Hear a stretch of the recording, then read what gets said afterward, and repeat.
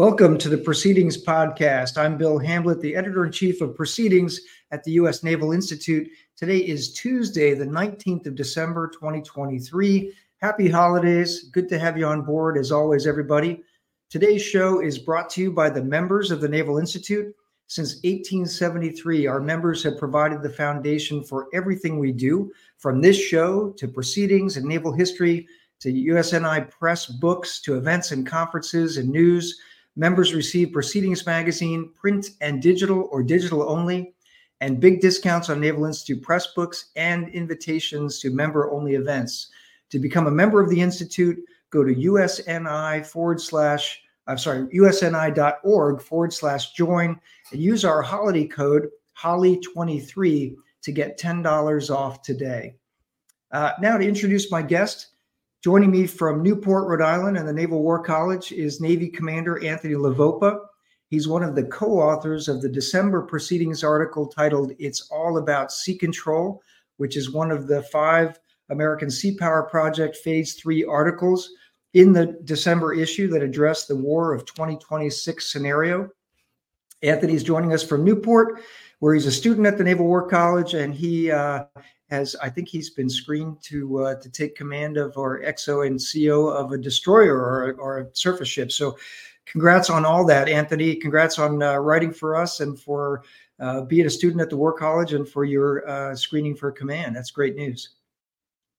Thanks. Yeah, I'm super excited to be here. I was so proud to be part of the American Sea Power Project. And looking forward to talking a little bit more about the article. So take a minute, tell our listeners about your background, and then talk about your co-author, Scott Tate. We don't have him on the show, but this article was written by you and Captain Scott Tate, who's now retired from the Navy. Yeah, so I started my Navy journey back in 2009. I graduated from Virginia Tech with my bachelor's in civil engineering and a minor in leadership. Went to Norfolk, did 2 division officer tours there on USS Porter, DDG 78. From there, went to teach ROTC in New Jersey at Rutgers, and then stood up the unit, our crosstown unit at Princeton.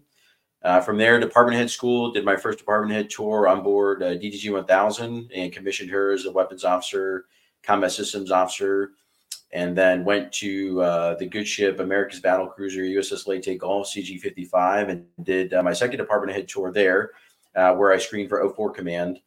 So leaving the cruiser, went to take command of USS Hurricane PC-3, forward deployed in Bahrain.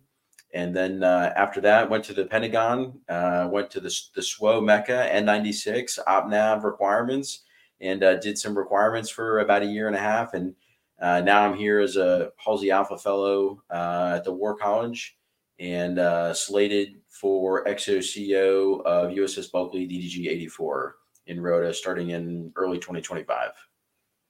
Wow, so you get to go to the FDNF in Rota, and those ships are all in the news right now. I know Carney is one of those ships, and so everything that's happening in the Eastern Med and the Red Sea is much of it revolving around, the Ford and the Eisenhower strike groups, but also the Rota-based destroyers that are doing a lot of that protective work in the Red Sea and the Eastern Med right now. So exciting.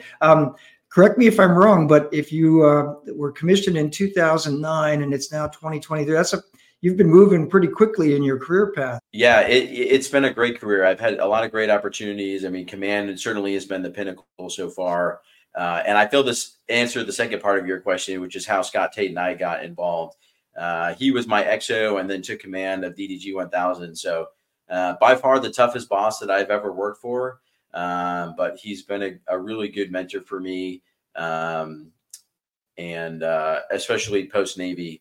But he, I would say, was one of the first CEOs that really helped to start changing the way that I think tactically, the way that I think about larger operational strategic issues. And he also got me in contact with Jim Fitzsimons as a young department head, and told me, start talking to Jim, absorb everything I can. And so now I'm even more excited to be here as part of the Halsey Alpha program.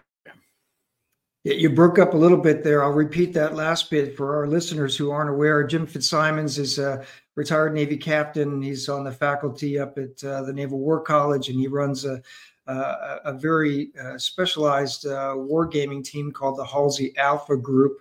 And Anthony is part of that group, which it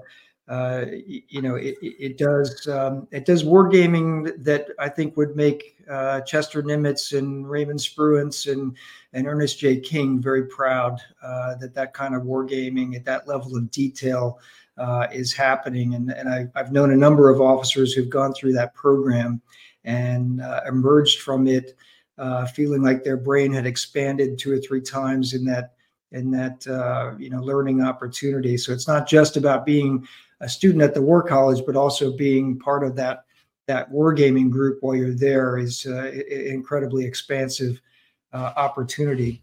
And so also for our listeners who are not surface warfare officers who maybe aren't familiar with the DDG 1000, that's the USS Zumwalt, the lead of the 3-ship class of stealthy destroyers, really, but in size, those are really cruiser, type ships, cruiser, battle cruiser almost classification ships, and armed to the teeth. So you got a chance to be one of the early crew members of the first of that class. So and I think that experience influenced this article from both you and Scott, because there's quite a bit about the Zumwalts and some specific capabilities that they might bring to this scenario. So great stuff.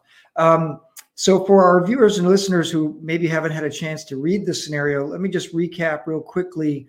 It's a China-Taiwan scenario set in 2026. We're about a month, as you read the scenario, a month of the conflict has gone by, and China has seized Taiwan's offshore islands, put a large landing force ashore in southern Taiwan. Chinese missile forces have engaged U.S. forces in Japan quite hard, including forward deployed naval forces. The FDNF carrier has been sunk in this case. Other ships have taken a lot of damage. And the U.S. Navy has had to sort of fall back and regroup to the east of the second island chain. So that's kind of where we left the authors that we asked to write this first series of maybe 10 articles that are in the December issue, and 4 more coming in the January issue. And we'll probably have a couple more coming in the February issue.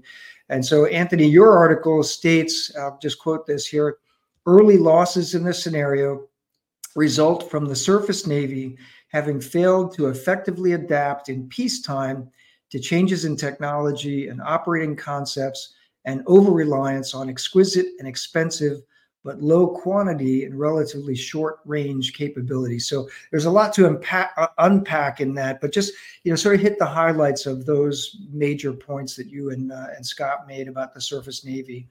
I think it's been a challenging few years for the Navy. I mean, Fitzgerald and McCain are still well within our review mirror. Bonhomme or Richard, certainly, so we've kind of moved past that. And it's interesting you ask, because I just reread the first few parts of Trent Hone's book on Nimitz and his war in the Pacific. And he talks about the morale being so low. Not that the surface warfare morale is low, but certainly we're at a point where we need to start moving in a direction together. The training, I think, that we've implemented over the past few years is definitely helping. The quality of division officers that I see from my perspective coming out to the fleet from a ship driving and a warfighting perspective seem to be better. I think, Mahan talks about one of the things he talks about is naval officers needing an artistic sensibility in a time of war to be able to think and make decisions quickly without necessarily having to do a lot of, what I would call mother may I.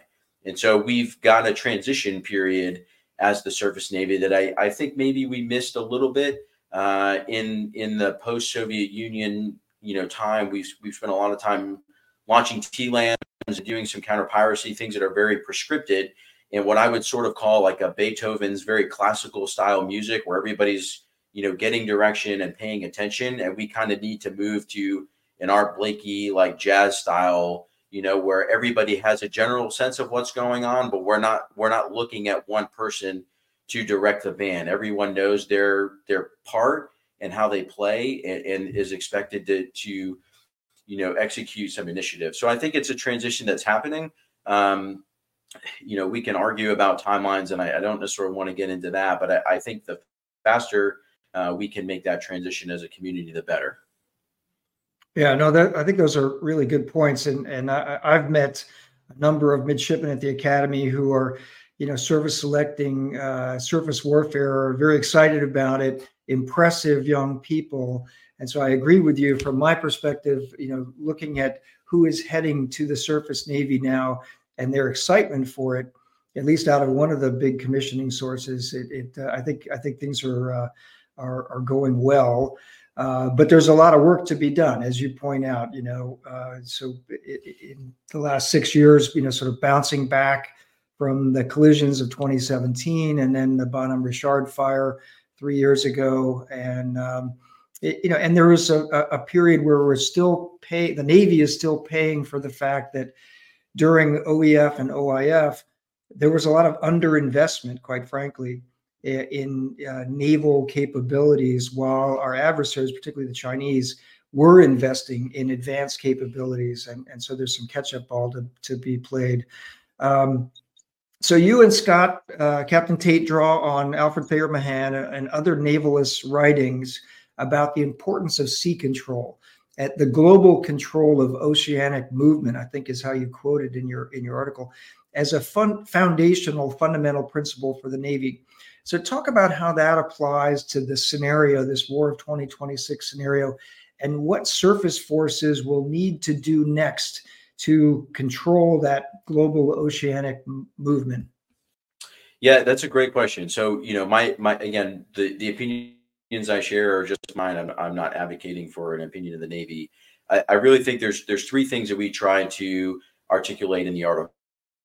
One is defining command. And again, I go back to Trent's book on Nimitz, and that's one thing that he spent arguably the first few months of 1942 trying to do, was help the staff and the commanders in the Pacific define exactly what that meant.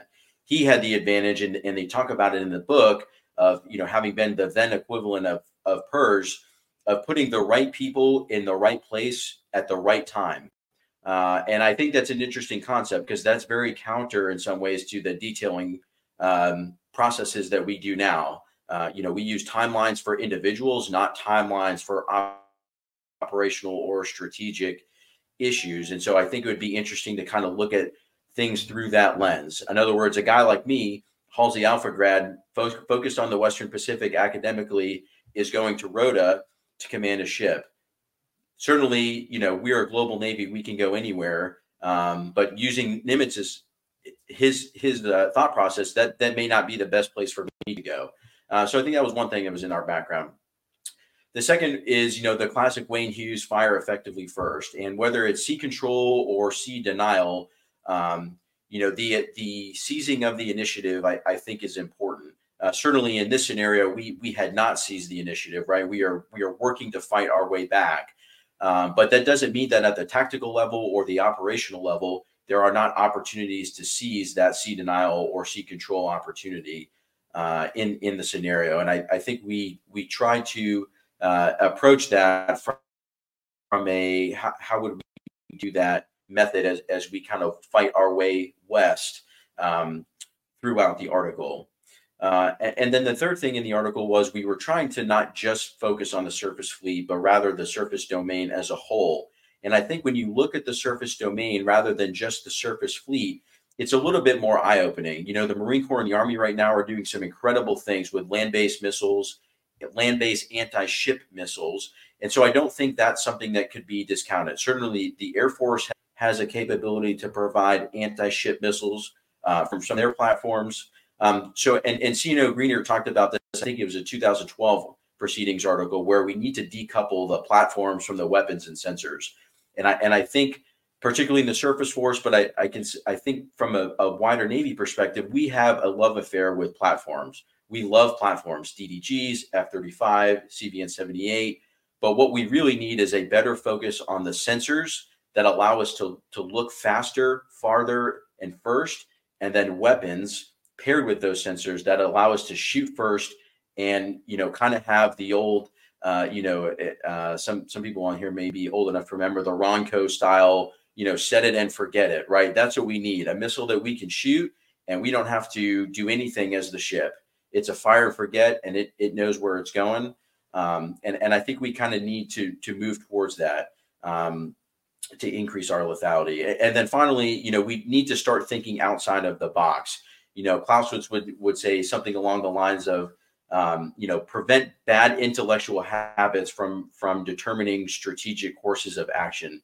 And so we need to purge a lot of time that we've spent as surface warfare officers fighting the ship a particular way. And we really need to, I think, come up on plane a little bit faster in newer, more practical ways to fight the ship that incorporate new technology and then taking that technology to mold the tactics.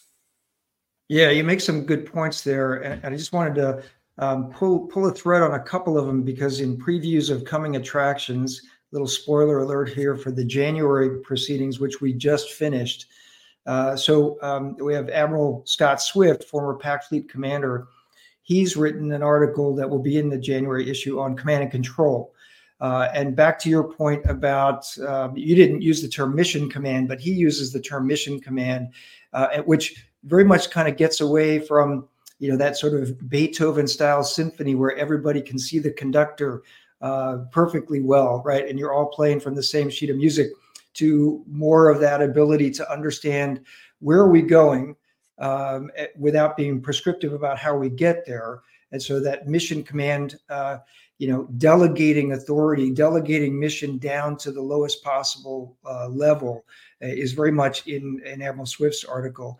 And then to your point about, Wayne Hughes and firing effectively first, and, that gets at some other things that are, have been in proceedings, not necessarily sometimes part of this American Sea Power project, but, this payloads over platforms, the sensors, distributed sensors, and where it perhaps doesn't matter who fires the weapon, right?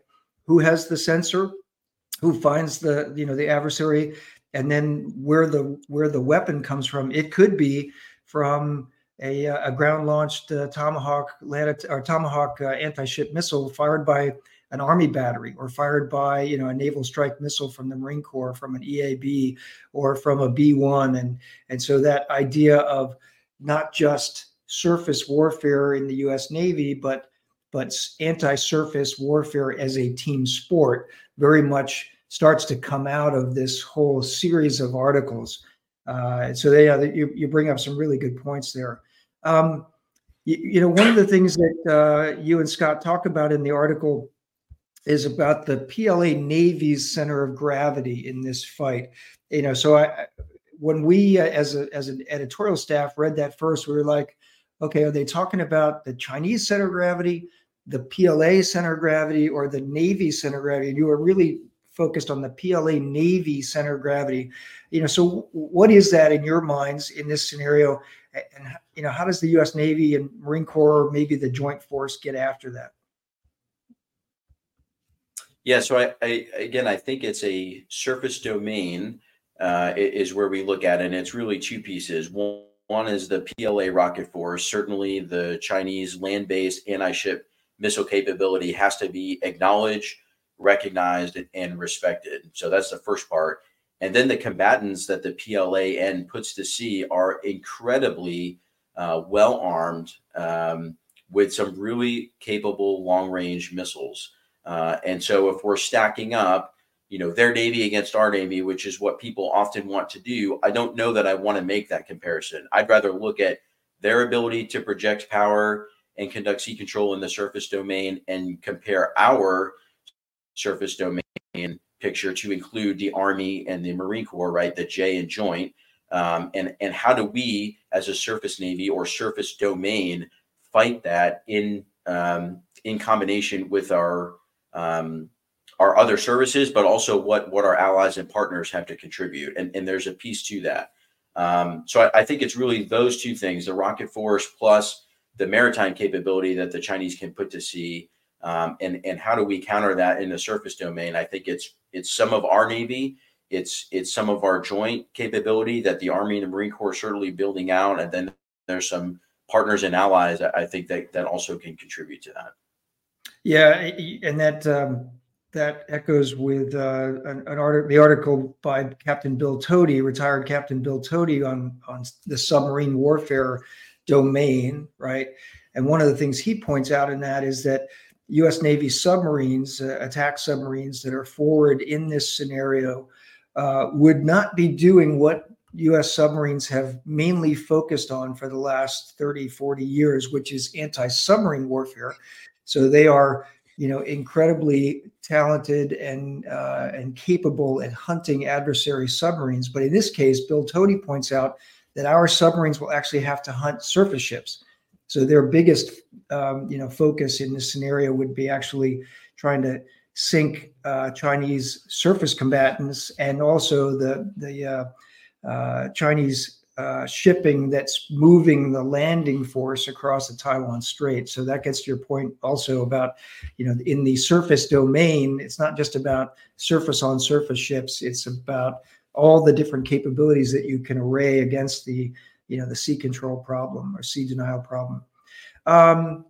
We touched on this already, but I want to get to, because your article talks about the Zumwalt class 3 ships. So it's not, that's a high demand, low density, but very, particularly, capable asset.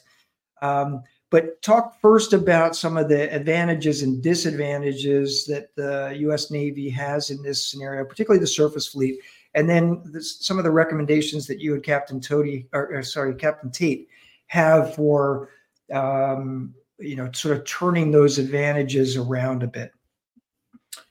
Yeah, so some of the disadvantages I think we've already talked about from the surface fleet perspective. Again, Anthony's perspective, I think it's we are outsticked. The Chinese have missiles that go farther and faster than ours do, and there's just a simple physics problem there that I think we need to solve. Now, I say that it's simple, but also in the back of my mind, my requirements brain is churning and saying that it's not that simple, or perhaps we would have solved it at this point. But I think that is probably the Achilles heel for us as a surface Navy, is having those long range precision strike weapons, whether it's precision strike land, precision strike maritime, to go forth and use in a power projection way to again affect sea control and sea denial, depending on what effects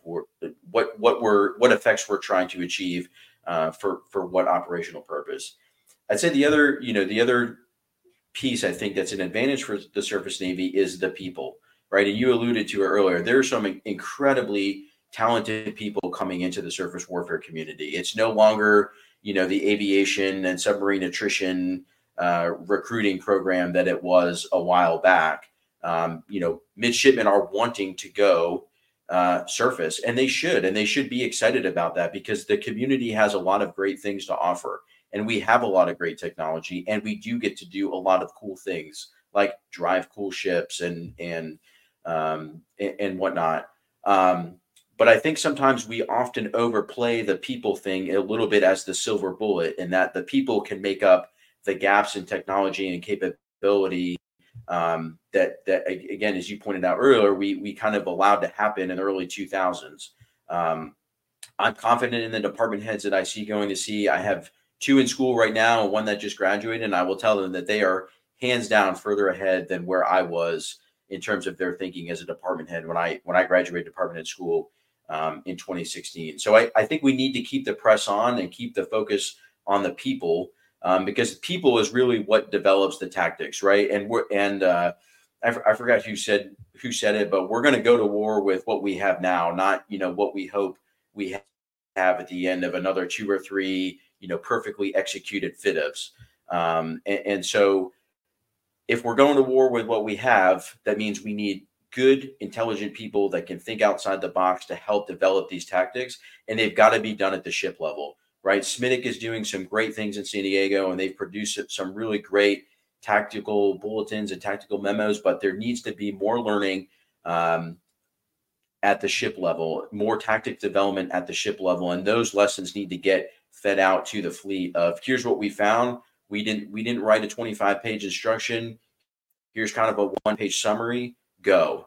And I think, again, as I read and reread Trent's book on Nimitz, those kind of lessons learned is what helped create the advantage for us in the 1942 timeframe. Right, we could think faster because we were relying on ship captains to go out and develop tactics and report back and kind of spread, do the captain thing and walk around and talk to other captains and say, hey, here's what I found out. They weren't waiting for Nimitz or his staff to send out guidance. And so I think that's probably the transition point that we're at now as a community. The last thing I would say is, there's two T's in TTP, and everyone normally focuses on technique, which is what I would call system setup, right? The P is procedures, PPRs, et cetera. But the T that we really need to focus on is the tactics. It's clear to me that our JOs and our department heads have the technical understanding of how Aegis works and the nuances of it. We've done a great job educating people that way, but we need to take that technical understanding and help transition that into meaningful new tactics, which is part of what we alluded to in the article with the standing up of the innovation cell and combining the really technical rigor that and academia that NPS has with the warfighting centric mindset of the War College, and trying to fuse those two to really help narrow down what things do we need and what tactics are we developing that are frankly just chaff and kind of just taking up too much bandwidth. Yeah, I was thinking during that your last answer there, I was reminded of conversations over the last couple of years with a number of weapons and tactics instructors, so the WTIs and the surface warfare, particularly the surface warfare WTIs. And I'm just curious from your perspective. I don't know if you are a WTI, if you've been through that school, but I would imagine that cadre would play into what you just said about developing tactics, right? And promulgating those tactics across the fleet quickly. It does. I'm not a WTI. I was going to, and then I chose to go to command instead. And I think there is a piece for that to play, right? But at the end of the day, right, ship CEOs and department heads that are at sea, in my opinion, are responsible for helping develop those tactics. SMINIG is a great organization, but it's a staff, right? And if we, as the warfighters, are waiting on the staff to give us guidance and tell us what to do, I think we have it backwards. Every single time ships go to sea, they should be trying something new, trying some new tactic, or put the weapon system in a different configuration to say, what if we do X? And then if it doesn't work, hey, one-page email, exec sum, whatever, back to SMINIC and the rest of your Desron and the ships of your coast, and say, hey, we tried this, it didn't work, we're going to try this next time, right? And that's how that sort of quick, agile learning happens, that I think Gilday was really driving at in terms of we need to learn at the speed of relevant. I think I probably misquoted him, but something along those lines, right? His innovative desire, I think, is best met at the tactical level, not at the staff level. That's good points. So let's get to some of the specific recommendations. So one of the things that we asked the authors of all these American Sea Power Phase 3 articles was to look at this scenario, and we put the scenario not in 2035, we put it in 2026 for a reason, which was, near term, we are in what it's been termed the Davidson window, the decade of maximum danger right now. And so if this war were to break out, if this scenario were to come true in the next 2 years or so, as you pointed out a few minutes ago, then it was Secretary Rumsfeld who said, you go to war with the army you have or the military you have, not the one that you wish you had.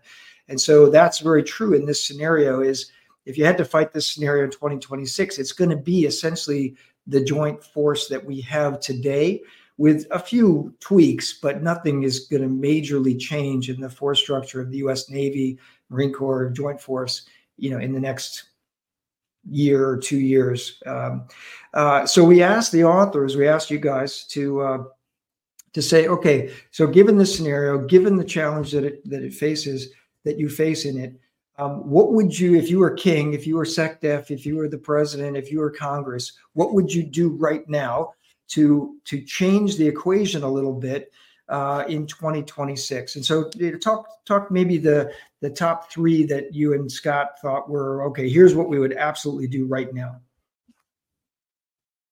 Yeah, so the first one I already alluded to a little bit was the innovation cell, right? The War College has just an incredible, the Naval War College has just an incredible academic, it's an incredible academic institution for wargaming and war fighting. And the resident knowledge in many of the people that are there, both military and retired military, is I think unparalleled in any other single building or campus in the Navy. And I would say the same is true of NPS. I'm not an NPS grad, but many of my peers are, and I've been nothing but impressed with much of the technical piece that NPS continues to drive.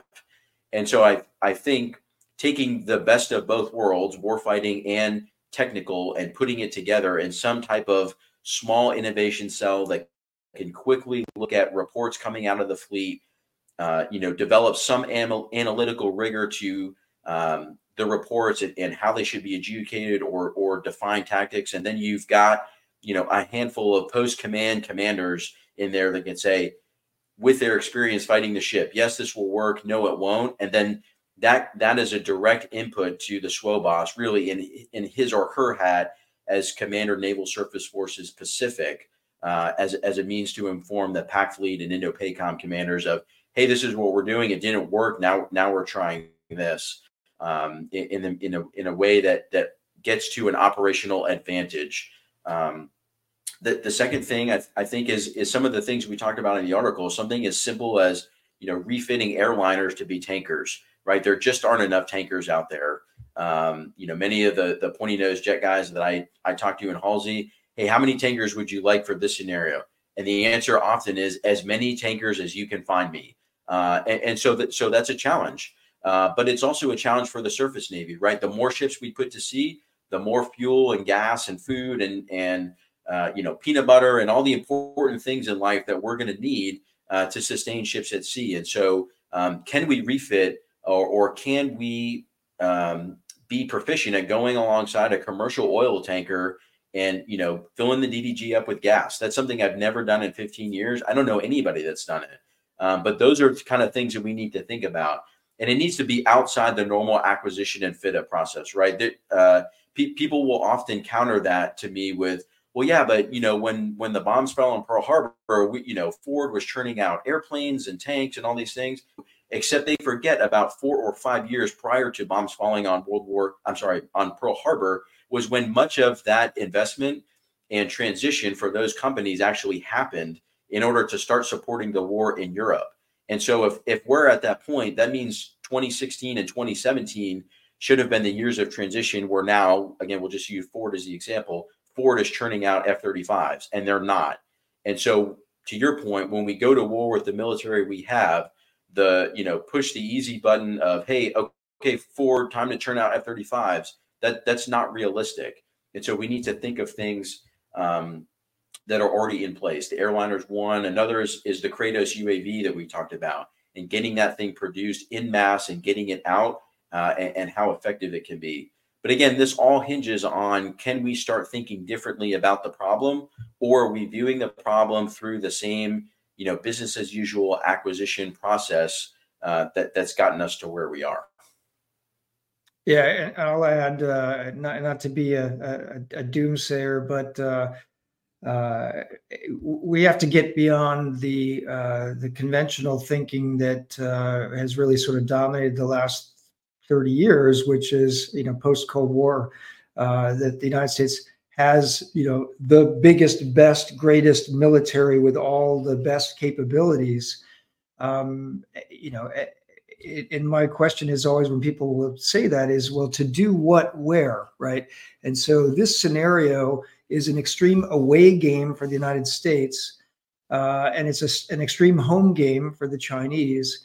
And they've built capabilities very rapidly in the last 15 years, designed for this scenario, whereas the United States really has not, right? We have not been thinking until quite recently about the capabilities needed for this scenario, and we really haven't started building those capabilities in sufficient quantities yet. And so those, to your point, Ford Motor Company and General Motors, they're not making F-35s yet. They're not making LRASMs, right? They're not making the sophisticated weapons that are needed in the quantities needed. And so, yeah, that's a great point. We're running short on time here. One or two more recommendations from your paper, things that, how do you, I alluded to it earlier, the Zumwalts play a role in the way that you and Scott wrote your article. What is the role that you have for them? How did you see from his objective? Sorry, I've got some sirens going on here. Scott commanded Zumwalt. You were a department head on Zumwalt. How did you see those ships playing a particularly niche kind of role in this scenario? Yeah, that's a great question. In my mind, Zumwalt is the ultimate ASUW surface platform that we have if we choose to use it in such a capacity. We in the scenario we paired it with some JMSDF submarines. An Australian colleague of mine asked me why we didn't choose the Collins class. I'm not trying to exclude Australia. We were just focused on the JMSDF. But I think it has its role to play, and it's not an Arleigh Burke. We shouldn't treat it like an Arleigh Burke, and therefore it's got capabilities beyond what the Arleigh Burke can bring in terms of weapons payload and many other things beyond that. Certainly, there's a signature difference between the ships in many domains, and so again, we need to think out of the box, and we need to use those advantages that are already in place for something that perhaps for an Arleigh Burke may be too high of a risk, maybe ALR high for an Arleigh Burke, but maybe it's ALR medium for a Zumwalt. And maybe we're willing to trade a Zumwalt to go do this specific mission set based on the capabilities that it can bring to the fight. Awesome. Well, Anthony, we could go on. I actually had prepared even more questions for you, but we're running short on time here. This is a great conversation. I would highly encourage our viewers and listeners to read this article, to read all the American Sea Power Project Phase 3 articles that are in the December issue. But this one is titled It's All About Sea Control, which is just I could put that on a bumper sticker. We could start put it on. We might put it on some Naval Institute T-shirts this coming year. That's just a great quote. Mahan and Nimitz would love it. As would probably just about anybody who is a navalist. It's all about sea control. So thank you for writing for Proceedings. Thank you for your time today, and good luck in your continued academic endeavor up there at the War College for this year. And we hope that you'll write for us again when you get into your XOCO tour.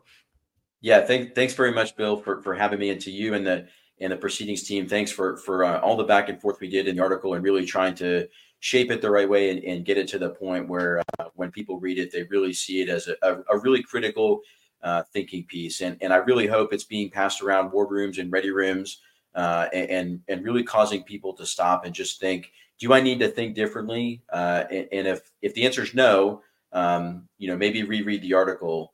But I really think we're at a point of really needing some culture change and a mindset shift in our community to really start working towards how do we unpack this, whether it's a Taiwan scenario or something else. How do we unpack this as warfighters and be, as Admiral Aquilina would say, if deterrence fails, be able to fight and win. And I think that should be the mindset of everyone out there. That's a great point. And I'll also just remind folks, I often say this, but no one Proceedings article is the alpha and the omega of the story, right? It's really all about, and this American Sea Power Project has very much embodied this mindset, which is we want to have the conversation. This is a complex topic. It's complex across the joint force. It's complex across, air and missile defense and surface warfare and undersea warfare and mine warfare, all the different, domains, cyber, C5ISR, et cetera. And so this is in the magazine and also in our articles about this is just reminding folks we have an upcoming essay contest called the Future Naval Warfare Essay Contest, which is part of this American Sea Power project. And so we're asking people to read the articles that have been written, commissioned for this series, like Anthony and Scott's article, read them and react to them in the essay contest. So the due date for that essay contest is March 15th. First prize, $5,000. Second prize, $2,500. Third prize, like all our contests, $1,500. So look for that on our website. If you Google proceedings essay contest, you'll find our website, and you can also find the advertisement in the December and the January and the February issues of the magazine. So look to that essay contest prompt, and we want you to pitch into the fight here and be part of the conversation. So anyway, all right, great conversation, Anthony. Appreciate your time. We just remind you that today's episode was brought to you by the members of the Naval Institute who support the open forum for those who dare to read, think, speak, and write about sea power. To become a member, go to usni.org/join. We'll be on break now for a couple weeks over Christmas and New Year's. So until 2024, remember, victory begins at the Naval Institute. Happy holidays, everyone. And for our shipmates, fellow Marines, Coast Guardsmen, and Joint Service colleagues deployed around the world right now, thanks for your selfless service and for standing the watch. Be safe out there.